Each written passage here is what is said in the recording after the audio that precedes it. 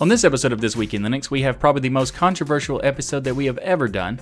But before we get to all of that, we're going to cover some new exciting things like a new release of OBS Studio with OBS 24. Pine64 announces they are working on a smartwatch called the Pine Time. A new update from Enlightenment, the window environment, with this is a release for E23. We got some new distro releases from Kali Linux, Black Arch, and Linux from Scratch.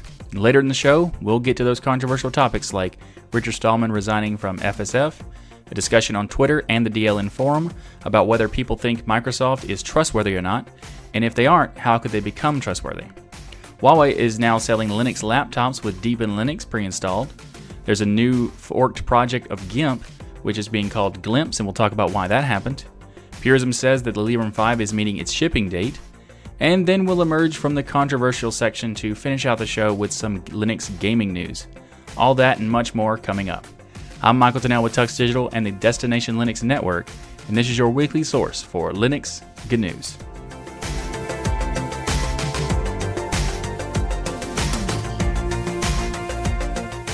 This episode of This Week in Linux is sponsored by DigitalOcean. DigitalOcean offers the simplest, most developer-friendly cloud platform. It's optimized at managing and scaling apps easy with an intuitive API, multiple storage options, integrated firewalls, load balancers, and more. You get all this plus access to their world-class customer support for as low as $5 per month. And also, it's really easy to use their services. Like, not only is it intuitive and their API is intuitive, but using their system is really nice because you can do all kinds of stuff just from their dashboard system. So it's really easy to get used to. But if you're not familiar with it, that they even have more tutorials that you can use to improve various different services that you might want to check out. So, for example, they have 2,000 cloud-agnostic tutorials to help you stay up to date with the latest open source software, languages, and frameworks. You can get started on DigitalOcean for 1 month for free with a $50 credit by going to do.co/tux. That's do.co/tux. We're actually going to be launching a new service that's using DigitalOcean in the next week or so. And I can't really talk about it right now because it's not ready yet, but the next episode of Destination Linux, when it comes out, it should be ready. So be sure to check that out to find out more about what that is. And then the next episode of this show, I'll clarify that again. So anyway, if you want to get started on DigitalOcean with that $50 credit, you can go to do.co/tux. Thanks again to DigitalOcean for sponsoring This Week in Linux. Up first in the show is the latest release of OBS Studio. Now, I'm a fan of OBS Studio. I make this show with OBS Studio. I also make the Destination Linux podcast with OBS because OBS is awesome. Now, I like it for the amount of power and control it gives, but there's also sometimes there's things that I find that are kind of annoying that create issues, and then after I find them the next release, they release a fix that solves all that, and then also makes it even easier to do things, like even things I didn't even think about. In this particular case, there are a lot of really cool things that they've added. So, for example, one of the best things they added was dynamic bitrate. Now, what this is it's a really cool concept because if you have you go into your settings and you want to do stream 1080p, like the average bitrate of 1080p is around 6,000 kilobits, and you want to have that bitrate of 6,000. And if you have like a hiccup in your connection or whatever, or the server has a weird thing, and then your stream, instead of like degrading the quality, it'll just start losing frames. So it just becomes choppy. And it's better to be smooth and lower quality than to be higher quality and choppy, in my opinion. And OBS decided that they agree with that concept, so they have created the dynamic bitrate. So as soon as you start losing connection quality, it will lower your bitrate down automatically to a point where your connection can handle it in a smooth way, so it could go down to 480p or whatever, and then go back up to 720p and then back up to 1080p once you get to that where your connection gets back to normal. So that is really awesome because it's a lot better than just massive choppiness. They also added the ability to pause recordings in OBS. I'm not necessarily sure why you'd want to do that, but they did add that. Someone in the chat asked if you can do that, and you can. So you can also do this new thing for custom browser docs, and the custom browser doc is a way to modify, like basically the OBS Studio is built with Qt or Qt Toolkit, and that allows you to move around pretty much every element to wherever you want it to be. And they're now making it possible to inject a web app into the OBS client itself, so you could have it on the side and have different tools also docked into OBS, which is really, really cool. They already had support for Twitch to do the same kind of thing, but now they're making it for basically any web app, which is awesome. They've also changed something that I've thought for a very long time that they should change, and they are finally changing. The default recording format is now going to be MKV. They were using FLV for some reason, but MKV is a much, much better format for them to use, or container technically to be used. And that's because MKV is a container that it allows for multiple audio sources, it allows for built-in subtitles and all kinds of stuff that's just really cool about the container. But the most important thing is that if your OBS crashes or whatever happens, your connection falls or whatever, the file is not lost. If you are making an MP4 or an FLV and your system crashes or your OBS crashes, that file is gone. Like, everything about it is gone. Whereas MKV, as soon as it's done mixing that content, that data, it just saves it in that file. So if you just cut off if you just close the OBS application without stopping the recording, it will still keep the MKV file that you had. And that's why it should have been default forever.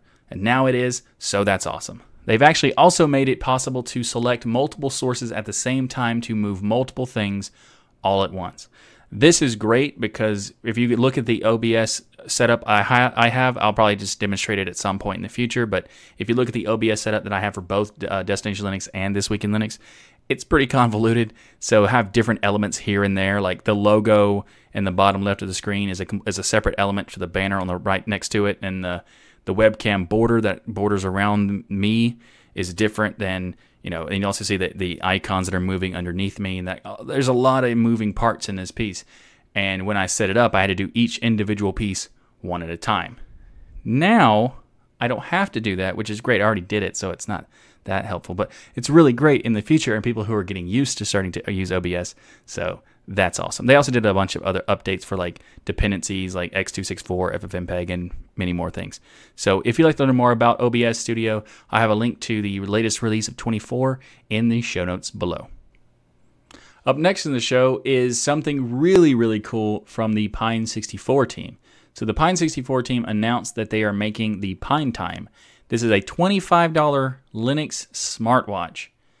Now this, I don't understand how this is going to be made. I don't know what kind of system they're going to be using to run this, because I don't think that there's a Linux distro that's made for that kind of thing, so I'm not really sure exactly what this is going to be doing. However, I am super excited and can't wait to try it out, especially considering it's only $25. I mean, that's ridiculous. I mean, we could buy 4 and afford to do a giveaway, and it still only costs $100. That's ridiculous. So, yeah. I'm definitely going to get one, at least one. So we'll see what happens. But anyway, they said it on their tweet that it's going to be a 20 millimeter wristband size. It's going to have a heart rate monitor. It's going to have a charging dock, which the fact that it even comes with a charging dock is ridiculous, because there's a lot of smartwatches that the dock costs more than this phone does, than this smartwatch does, and then comes with a dock for charging. It's anyway, really cool. They also say it's going to have a multi-day battery, as well as they said it's going to be shipping to developers as a dev kit, not an actual completed device, of course, but a dev kit to developers sometime between late October and somewhere in November. They haven't said exactly when, but that's their estimate of when it's going to happen. They also say, depending on how quickly the software can be made to work on it, the development of a companion app, and the development of a companion app, how long it takes to get both of those done. Pine64 is saying that they think it might be possible for an availability in Q1 or Q2 of 2020. So that is not that long away. So that means they've been working on this for at least a significant amount of time, and have been preparing to make a smartwatch companion for their Pine phone, which is really, really cool. I am so excited to see what all the stuff the Pine64 team are doing. And yeah, I can't wait to get pretty much all of their new products and stuff. So yeah. Let's move on to the next topic, but if you'd like to learn more about the PineTime, I'll have a link to their tweet in the show notes below. Up next in the show is the latest release of Enlightenment. They have released 0.23 or E23, and this makes the first major release in over 2 years. For those not familiar with Enlightenment, it is a window environment that started out supporting X11, but has progressed over the years to now support Wayland, and even eventually plans to discontinue X11 support when Wayland takes over. Now, you might have heard I said window environment, and that's because there's an argument between whether or not this is a desktop environment or just a window manager. So I decided to just call it a window environment and be done with it. So there's a new term for you. You're welcome to utilize it if you would like to. So the highlights of this release is they've added a padded screenshot option to it. They use Mason for the builds system now. They've actually added support for the MPRIS or Empress protocol, making it possible to more easily control music players and things like that built right into the environment. They also added support for Blues 5 for Bluetooth. They added DPMS option to turn it off or on, and move windows around with the Alt-Tab function, which is, if you're not aware, this is pretty much available in most window managers. Well, every DE, not really most window managers, and definitely not, well, it is now available in the only window environment that I know of, because that's what I'm calling this. And it's where you hold Alt, and you can click with your left mouse button on any window and just move it around. You can click anywhere on the window and just start moving it rather than having to click the title bar and move it. You can just hold Alt and click anywhere, and it's really nice. Now, if you're on some desktop environments, not this particular one, I don't think they have support for it, but if you're on some desktop environments like Plasma, and I think Mate has support for it as well, if you hold Alt and use the right click, you can actually resize a window really easily that way. So that's just a random pro tip. Anyway, if you'd like to learn more about Enlightenment and the window environment, I'll have, and for the release of 0.23, I have a link to it in the show notes below. Up next in the show this week is BlackArch and also Kali Linux. So we're going to do a couple pen testing distros, and pen testing is in penetration testing, aka hacking, really. And BlackArch released 2019 or 2019.09.01. Kali Linux released 2019.3. So they both use like a date-based structure, except for Kali Linux does like the third release of the 2019 version.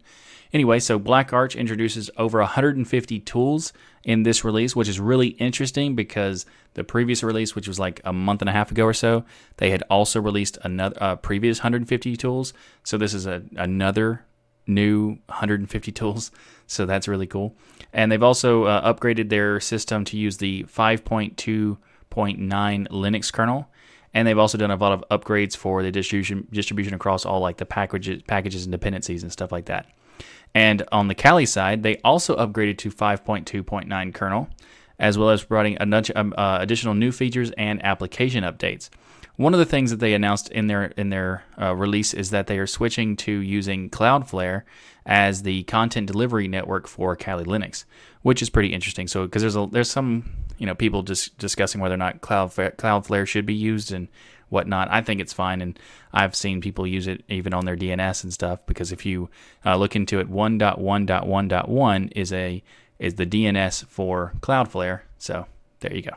Also, they've changed some stuff for the default tool set because it will now be split into three main categories. They're going to have the Kali Linux Default with essential tools for penetration testing, Kali Linux Large with a wider collection of penetration testing tools, and Kali Linux Everything, which will have all the hacking tools. In addition to this, they're providing better support for the ARM architectures, and the NetHunter project for running the OS on Android has been updated and now supports new devices such as the LG V20, the Nexus 5X, Nexus 10, and the OnePlus 7. So if you'd like to learn more about BlackArch or Kali Linux, I'll have a link to both of these articles in the show notes below. Next up in the show is another distro release, although it's not technically a distro, it's more of a book or manual, I suppose, and that is the Linux from Scratch has released 9.0. This is also the Beyond Linux from Scratch has also released a new stable release. But if you're wondering, so Linux from Scratch, or LFS, is a book that provides step-by-step instructions on how to build a base Linux system from scratch, hence the name. You can also use the Beyond Linux from Scratch, allows you to do extra stuff. So the BLFS expands on the Linux from Scratch book by giving further lessons on how to compile X Windows system, window managers, and desktop environments, as well as a variety of popular desktops and server packages and their dependencies. So if you want if all you want is a running system as a back-end server system, then LFS is what you want. If you want to actually use LFS as your main system, then you can use BLFS. However, I will let you know that this is probably one of the most difficult things to do so in Linux. So if you might have heard people say that Arch is a good way to learn Linux, and that's true. And people other say that Gentoo is a better way to learn how Linux works, and that's also pretty much true because you're getting more hands-on in different various pieces. Linux from scratch, however, is you have to do absolutely everything yourself from scratch and compile everything. So it takes a lot longer. It will teach you a lot, but it will also be a exercise in frustration. So if you want to learn as much as you possibly can, then LFS is the best way to do that. But it will take a while, so keep that in mind. You might want to do it in a VM or a spare computer. Actually, a spare computer would be better because a VM might take a lot longer, but there's that. Anyway, so this latest version includes a update to their glibc to 2.30, the GCC to 9.2, and in total they've updated 33 packages since the last release, and changes to the text have also been made throughout the book. So the Linux kernel has also been updated to 5.2.8, and if you would like to learn more about Linux from scratch or beyond Linux from scratch, I'll have a link to it in the show notes below. Before we move on to the rest of the show, I want to do a little bit of housekeeping. So I want to let you know about a few things. So, for example, if you're not aware, there's an audio feed for this particular show. If you prefer to have an MP3 version of the show rather than a video version on YouTube, you can subscribe to the RSS feed that is available on the website by going to tuxdigital.com/thisweekinlinux. And there you will find the RSS feed, or you can just search for This Week in Linux in your podcast catcher or podcast app like Podcast Addict and Pocket Cast and that kind of thing. And it should be in all of those apps, including even Spotify, so it should be everywhere. I tried to make it everywhere. If you find an application that doesn't have the show there, please let me know because I would like to fix that as soon as possible. Also, if you're not aware, there's a segment index for this show. If you're not aware, I use this term segment. I said if you're not aware many times. I apologize for the repetitiveness, but hey, the segment index is a way that I describe having timestamps for each topic of the show. So if you scroll down to the description on YouTube, you'll see links that you can click to jump directly to those topics. And if you're using the audio feed, you will see however your app works. There'll be a bookmark feature somewhere that allows you to do the same thing and skip to exactly what topic you want to listen to. So there's that. Also, if you would like to support the channel and this podcast, you can do so on Patreon or Sponsors. You can go to tuxdigital.com/Patreon or tuxdigital.com/Sponsors. Sponsors is spelled SPONSUS. And if you would like to do so, you can become a patron of the Tux Digital channel, which helps out me and help me create this show and help me create more content for you and for this channel. So also, it's not even just that. You also get perks by becoming a patron. You can get perks to like unedited episodes of the show. You can get access to special patron only content, polls that I do occasionally for only patrons to provide input. Also, in cases where if you like certain tiers, will also get discounts on merchandise like the Linux is Everywhere T-shirt. So if you want to become a patron, there's a lot of perks that goes along with that. So yeah, you can go to tuxdigital.com/Patreon or tuxdigital.com/Sponsors to learn more about that. Also, if you'd like to support us without any cost to you, you can go to tuxdigital.com/affiliates, and that you can find affiliate links for Private Internet Access, Humble Bundle, Amazon, and many more. And it'll be a small commission for whatever you purchase on those sites through those links. You will have to click the link every single time that you want to give credit to me, because I think the cookies stay for maybe a day. So if you do want to do that, you'd have to go back every time. But there's a nice, easy list just going to tuxdigital.com/affiliates. Also, be sure to join the various different the Discord and the Telegram and the forum for Destination Linux Network. So go to destinationlinux.org/Telegram, destinationlinux.org/Discord, and go to destinationlinux.network and click on the forum link to join the forum there. The Linux is Everywhere t-shirt is available by going to tuxdigital.com/Linux is Everywhere. Or if you're in Europe, you can go to tuxdigital.com/Linux is Everywhere EU for shipping inside of Europe. And just to be clear, the shipping for Europe means that you shouldn't get any custom fees or income or import taxes or anything like that. And VAT is included, so that should be what you. If you're in Europe, you should definitely use that one instead because it will avoid all the other stuff. Linux is Everywhere is a t-shirt that I designed that has Tux blended into the background to convey the message that even if you're not aware that Linux is there, it probably is. And if you'd like to get a discount on that, become a patron by going to tuxdigital.com/Patreon and tuxdigital.com/sponsors.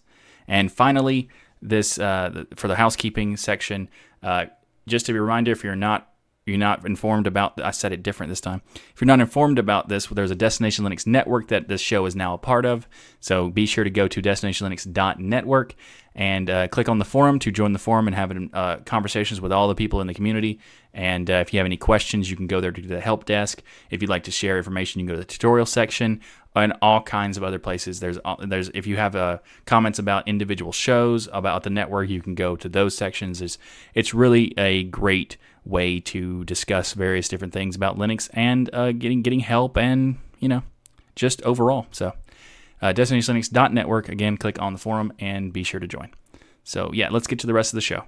Up next in the show, this is actually the start of the controversial section of this episode, and that will be starting with, is Microsoft trustworthy? And if not, could they be?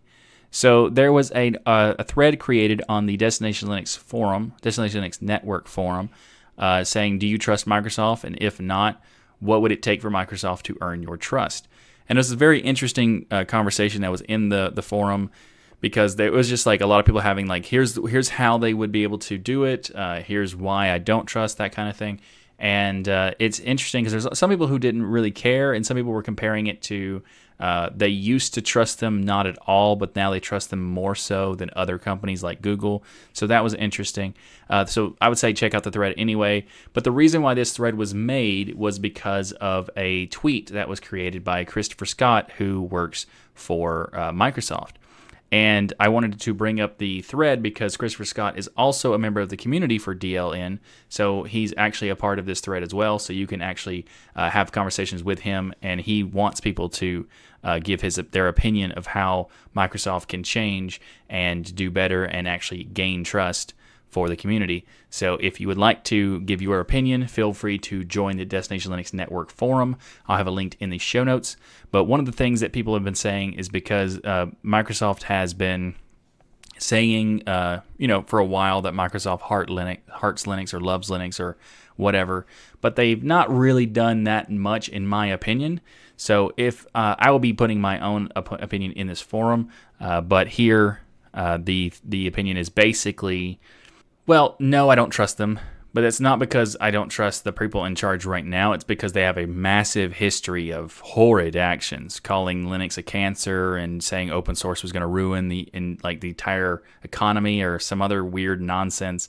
Like, that kind of thing has happened for many years, like multiple decades, actually. So it's really hard to trust them, even if they're not in control, the people who said all these things. So, for example, Satya Nadella has changed a lot of things, like open sourcing.net, open sourcing exFAT, and making exFAT a possibility to be supported in the Linux kernel directly. So this is interesting.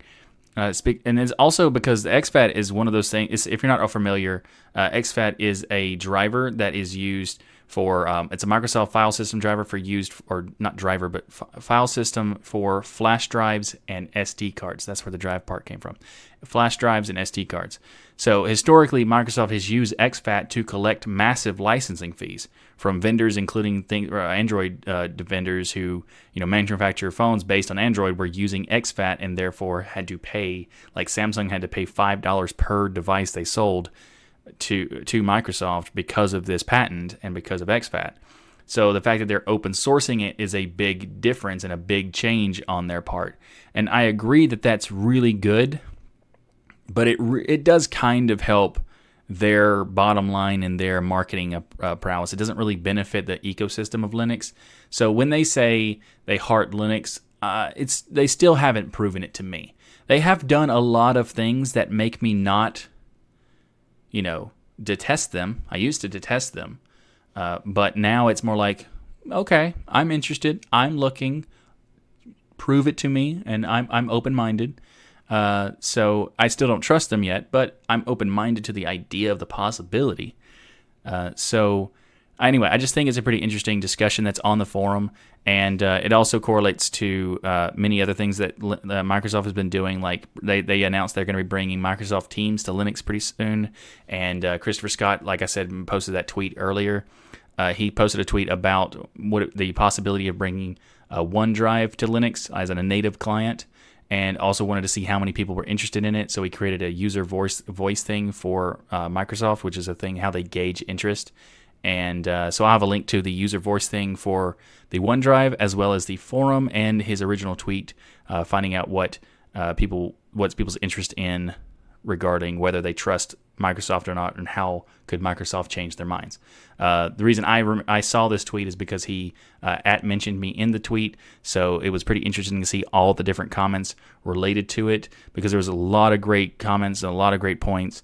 I'll have a link to a few of those things in the show notes as well, but I didn't want to just reiterate everything here, because there's a lot of great conversation on the forum that I will link to as well. So if you'd like to learn more about this, I'll have a link to all of that stuff in the show notes below.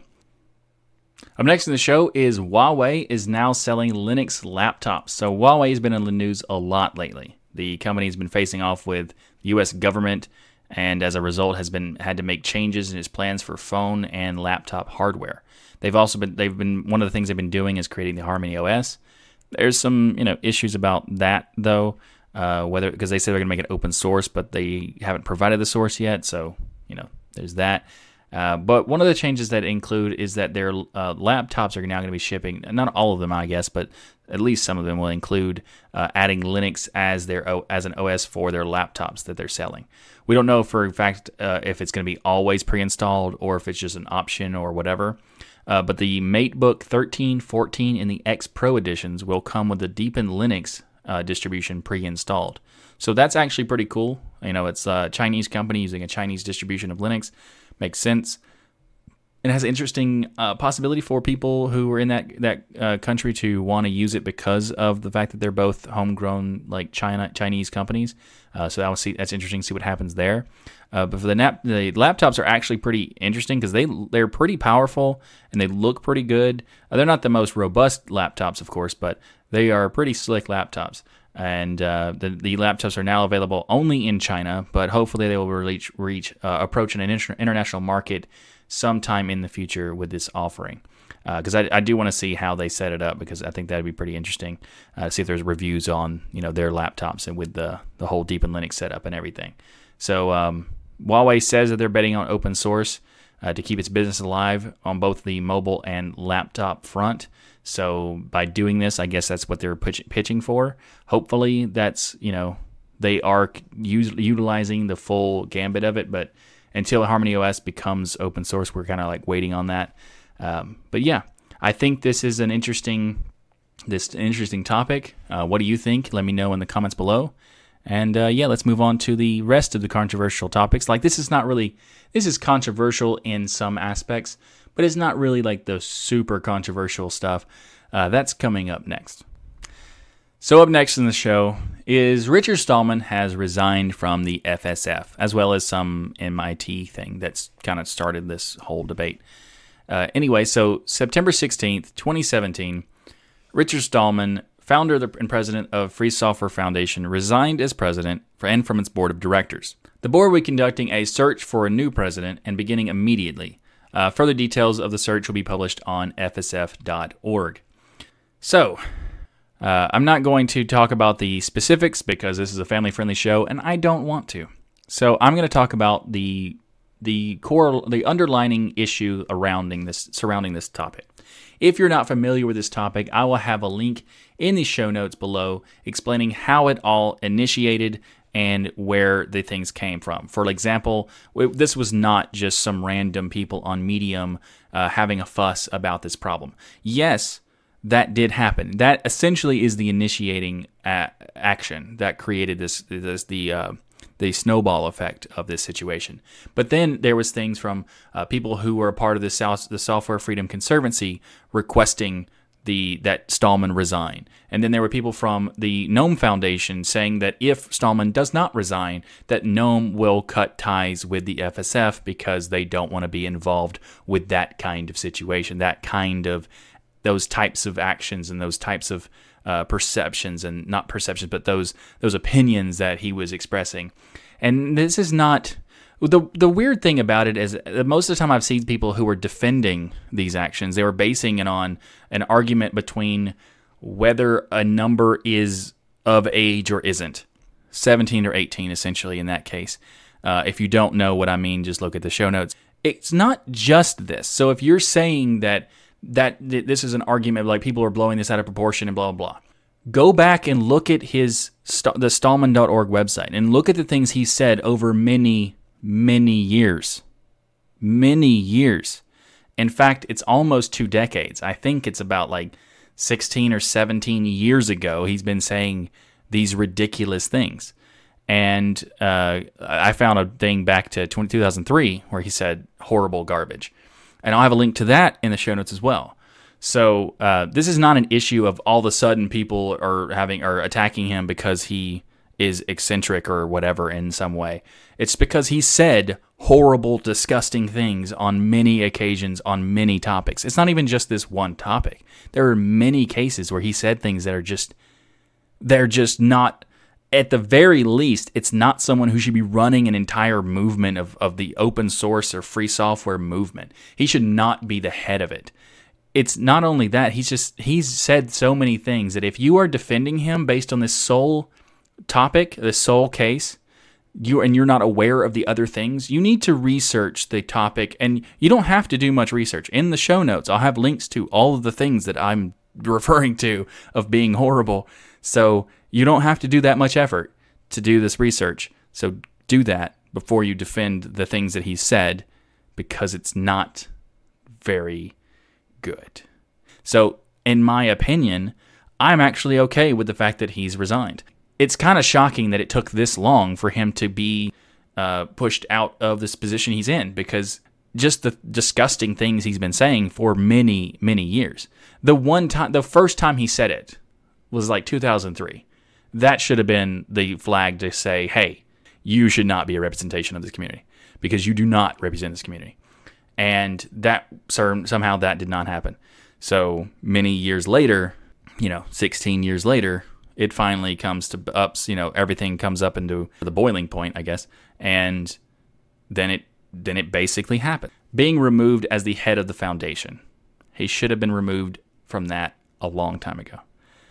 Now, before we move on to the next topic, I do want to say that I hope that Stallman learns from this and learns that his actions were not remotely okay, and that he should understand what all he said and how bad it was, and tried to fix it and tried to make up for it. I think that would be the best outcome.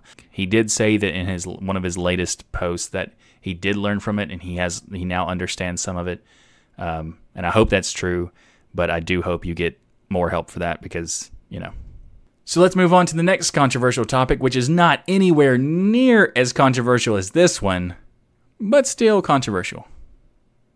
GIMP has been forked, and it's been forked for the new name of Glimpse. And the reason this was forked is an attempt by the community to rebrand the graphics editor of the GNU Image Manipulation Program, or GIMP, to a name that's not as derogatory and is more suitable for educational enterprise settings. Additionally, there are plans to add new functionality in the future, which will be focused on addressing common user complaints, which are, there's pretty numerous amount of complaints about the functionality. There's been a long history of requests from the community for the name of the application to be changed, as it's an offensive word in many cases. So there's also been a response to, in their frequently asked questions, they have a response to the request, will you change the name? And their response is, with all due respect, no. You can't say with all due respect when the name itself is disrespectful, because a lot of people don't understand really why that word is disrespectful. There are many cases of why it's an issue. Now, the term GIMP is sometimes related to things. This is a family-friendly show, so I'm just going to refer to it as the Pulp Fiction type. If you're not aware of what that is, there you go.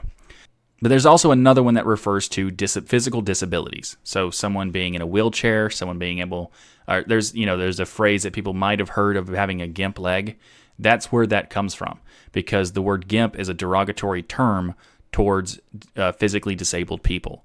And this is a very horrible term in places like the UK. In the US, it's not seen as that negative of a word, but it is a negative word nonetheless. And it has been for many, many decades. Actually, the term came out somewhere around like the 30s or so. That's where it started. So the application of the GIMP started in, I think, 96 or 97, something like that. I don't remember exactly, but I do remember that the application was really quickly notified that the word was offensive towards physically disabled people, not necessarily the other thing that people think about. And that's why people have wanted it to be changed for a very long time. Not necessarily because it's offensive in the terms of the Pulp Fiction style, but offensive in the terms that it is a derogatory term towards physically disabled people. And why would you insist on your project being named that? Especially when the last word of your acronym is program, when it also could have been application or software. So you could have called it Gimma or GIMS, There's so many possibilities that there is no value in just using the word program to finish off the name. It's just a ridiculous decision that they have stuck to for decades. It has such a bad reputation for the name that organizations, refuse to put it in their enterprise deployment. There are educational organizations that refuse to ever teach it because of its name, and especially in like certain cases like the UK where it's an incredibly offensive term, they refuse to teach it at all. So there's no actual value in its name, and that's the thing that kind of shocks me, that people would be still trying to say that this is necessary, because if you look at the idea of it, there is so many negatives about that name that there's no value in having that name. The net result is a negative, so change it. And you could say, well, what about all the years that they've had it, all the articles that have been written about it? There are just as many articles written about the stupid name as there have been the articles about the application itself. And also, there's a situation where maybe there are people that say, well, they have to go to the domain of gimp.org or whatever. Like, all of those things are easy. Rebranding happens all the time. You can just redirect that and not lose any SEO or any of that stuff. And if someone is directing to a page on your site, all you do is create a new page on a new site with a new name, have it redirect so it takes them direct. So even if they do have an old link, it will still take them to the page that they wanted, just with a different name. That's just SEO. That's a thing that happens all the time. There's no negative, and it takes very little effort, and especially if you have a system that's built on a WordPress CMS or some other kind of CMS. Like, it's not that big a deal, but people are acting like it is. So I'm just saying, there's very little benefit to keeping the name as it is, and there's a ton of reasons to not keep that name. So I think this fork is a good idea. Hopefully that they actually will, improve the functionality and become a better version that can be promoted. That'd be great. So anyway, if you want to see more about this particular application and learn more about the Glimpse image editor, I'll have a link to it in the show notes below. This was a controversy a couple weeks ago, and in comparison to the current controversy, this is like basically nothing. However, it is still a thing I want to talk about because it still needs to be said.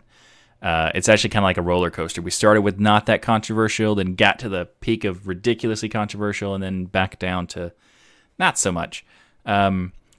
But anyway, Purism announced a date for the set of the launch of the Librem 5. And they're announcing that they're shipping the Librem 5 and that it's starting in quarter 3, or starting at September 24th, between September 24th and October 22nd. However, They're saying that the Librem 5 is going to ship at this date. A version that is incomplete of the Librem 5 is shipping at that date. So if they were just to come out and say what's reality, it'd be better. Because the way that they phrase it on their blog post is like, hey, we're shipping, we met the date, except you didn't because it's not done. And that's okay if it's not done. No one would really be bothered by you not being able to get it done the time you said it to. You say, I need to, we need more time. And I'd be like, yeah, okay, cool, no problem. But it's the fact that you are not done and saying that you are done, essentially. Like, you're still saying that it's not technically done, because in the first batch they say that the initial board will have loose fit, individually milled, plastic, varying alignment, unfinished caps, that kind of thing. Then the next board will have a tighter fit and improved alignment, and then the next board after that will have all the hardware included. See, that part confuses me, is like, what part of the hardware is not included in the other ones? I don't understand what that means, but it also says it'll have Birch plus capped switches. Also, those things are improvements, but not complete. Q2 of 2020 will be the Evergreen batch. The batch name, by the way, they all have names. Like Evergreen is the final time where they actually get the phone that is ready to go. Like, it's actually the final version that people paid for. And that's when it will actually be complete. If they said we're shipping Q2 2020, and then they ship that device, that is when it's complete. The part that annoys me about this is that Purism is just saying these things as if we're not able to pay attention to dates and pay attention to what the word complete means. And it's just kind of like, it's just silly. Like, why are you trying to tell me that it's done when it's not done? Just admit it's not done. It's okay. And no one will be bothered by the fact that you're not ready with it. Like, it's a huge task that you're taking. Not only, one, I don't agree with the way you're doing it, because you shouldn't have done your own operating system when there were already other operating systems. People would argue not invented here for that case. But, if you were just say that you needed more time, people would be fine with it. Actually, if you would have said the first time you announced that this is going to be when it's ready. Here, the problem is that they announce these dates and don't know if they can actually meet those dates or not. Like, not if they roughly could meet it and maybe have to delay or here or there, but they had no idea. Because the first time they did the crowdfunding, it was 2017. I think it was like June or April-ish, somewhere around there of 2017. And see, I'm not saying I know exactly when it happened. I'm giving you a range because that's somewhere around where it happened. And they could have said, we're going to ship it, but somewhere between 2019 and 2020. It's basically a 2-year window that they have. And if they had said that, they would have been correct in every facet of their claim. However, they said January 2019, which didn't happen. Then they say April 2019, which didn't happen. Now they're saying Q3 2019, and now they're saying that it is happening, however, it's not, because the phone's not done. And that's okay that it's not done. Just be honest about it. The whole reason people are bothered by this entire thing is because you're not being honest about it. Just be honest with the people who are trying to support you. We all want to support you. We want a company like yours to exist, doing things that what you're wanting to do. Open source as much as possible. Fantastic. Do that, please. However, there are also cases where people you have supported financially in the past have come out and said things that are completely inaccurate toward the things that you are doing, pushing misinformation. You personally haven't done that, but there have cases where people have done it and you haven't come out and been honest about what's happening. So, for example, people have said that the Librem 5 is going to be open source hardware. And some people have said it's going to be 100% open source hardware. No, it's not. It's definitely not.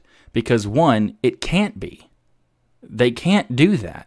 Because there are certain things where some of the hardware, they don't have control about making it open. Now, they are trying to do things making it as open as possible. That is fair to say. But to say that it is an open source phone, especially the hardware is open source, is not true. The operating system is open source, which is fantastic. There's a lot of cool things they are doing as trying to make a modular style where you can replace parts and that kind of thing, which is fantastic. very cool. If they were just to say these things outright and just be honest and upfront, no one would have a problem with it. In fact, I would be more willing to support them if they were to do this.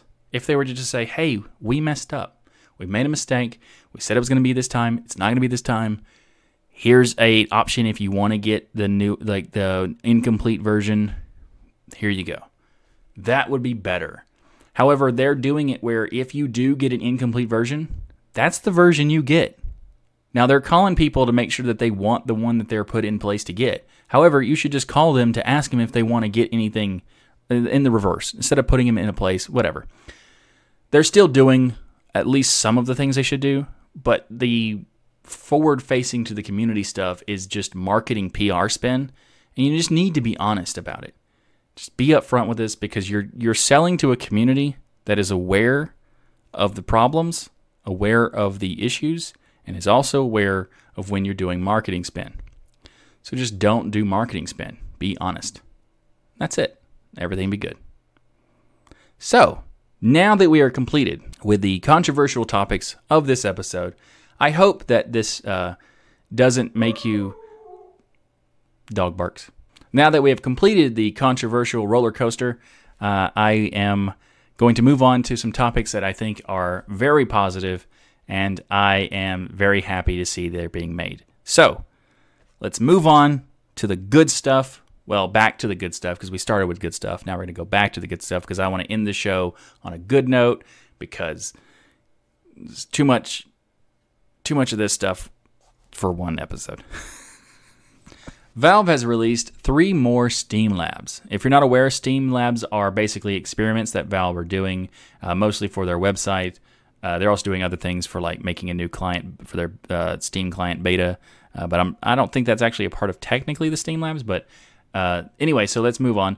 The Steam Labs has 3 new things that they've announced. One is called Deep Dive. It allows you to click through games and be presented by more based on what you've clicked, like, things that are related to the previous thing. And I also, just for fun, clicked on Rocket League to see what it would show as a recommendation, what is like Rocket League, and basically nothing is like Rocket League, so it was interesting to see what the results were.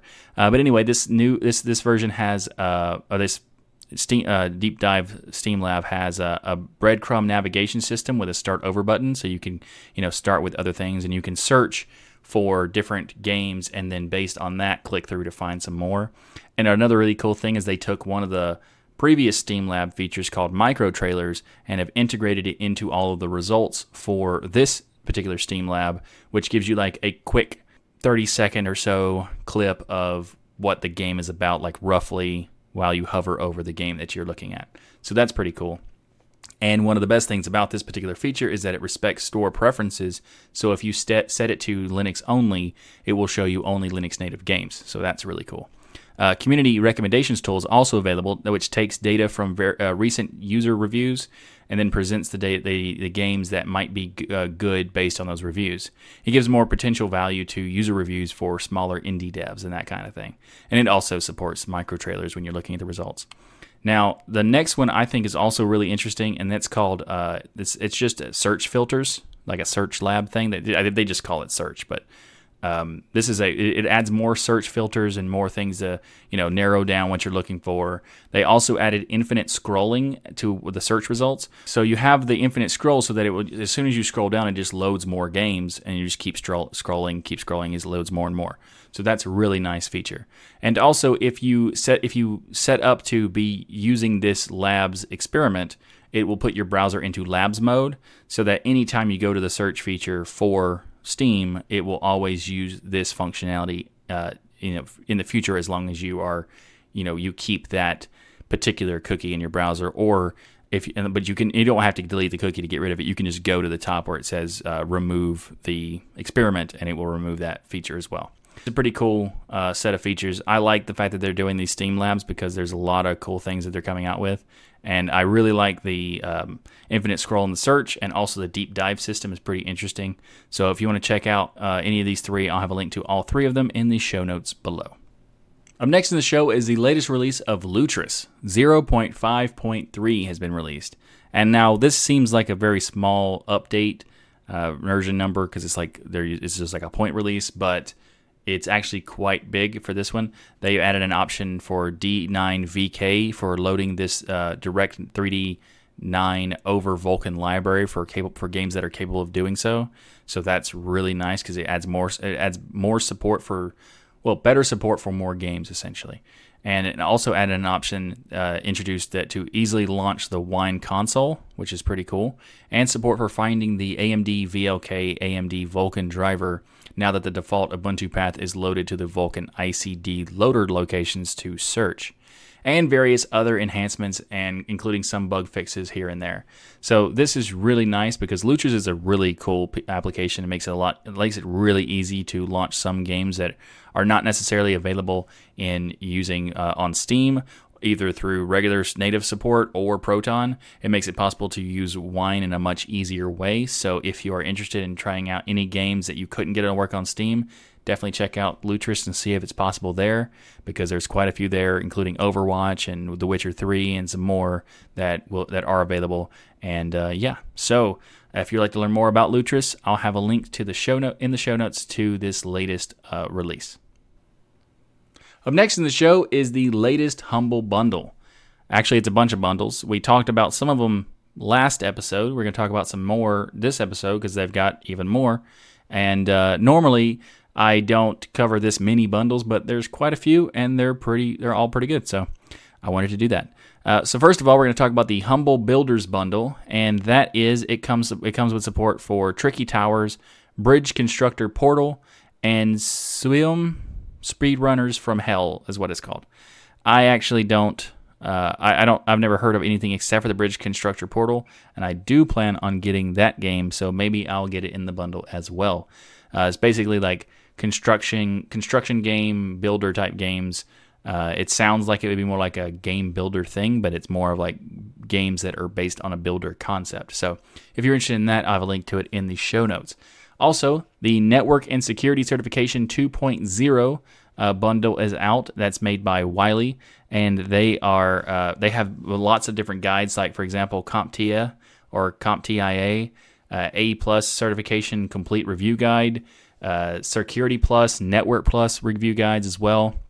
And they also have an official study guide for the AWS Certified SysOps Administrator.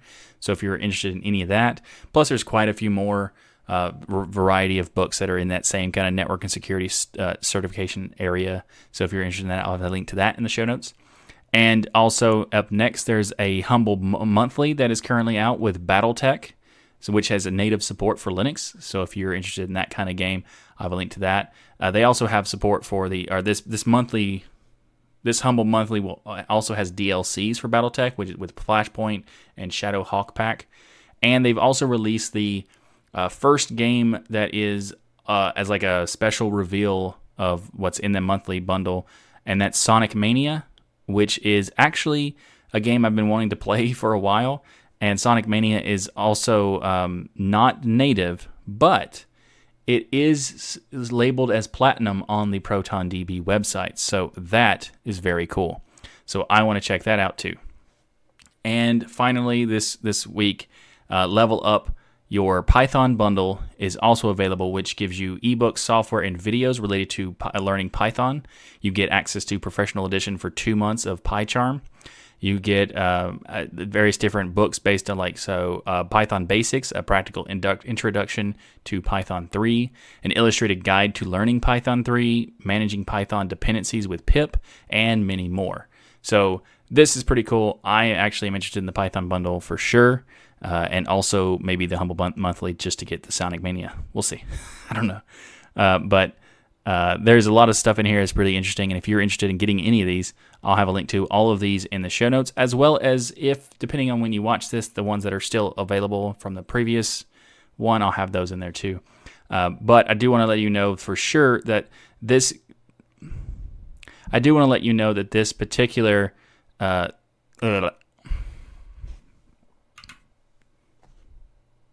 And before we move on, I do want to let you know that these links in the show notes are affiliate links. So if you were to purchase the Humble Bundles from those links, you would be able to provide a small commission to this channel and this podcast, which would be very much appreciated. And, if you're going to buy it anyway, I would appreciate you using those links because it helps make this show possible and helps me make more content as well as put a lot more effort into the show. And, so if you are interested in doing any of these bundles, please use those links. I would very much appreciate it. And, I'll have a link to all those in the show notes below. Thanks for watching this episode of This Week in Linux. If you like what I do here on this show, please like that smash button and be sure to subscribe. If you'd like to support the Tux Digital channel, we have multiple ways to contribute via PayPal, Patreon, sponsors, and many more. You can learn more by going to tuxdigital.com/contribute. Or you can order the Linux is Everywhere t-shirt by going to tuxdigital.com/Linux is Everywhere. Or if you're in Europe, you can go to tuxdigital.com/Linux is Everywhere EU for shipping inside of Europe. We also have ways to contribute without any cost to you by using our affiliate links. You can find links for places like Private Internet Access, Amazon, Humble Bundle, and many more by going to tuxdigital.com/affiliates. And if you'd like some more podcasting goodness from me, then check out the latest episode of Destination Linux, as I'm a co-host of that show. And be sure to check out the DestinationLinux.network to check out all the content from DLN. And just a reminder, the show is live, usually every Saturday, so join us in the live chat room to discuss all the latest Linux news each week. Thanks again for watching. I'm Michael Tunnell with Tux Digital and the Destination Linux Network. And as always, keep using, learning, and enjoying Linux.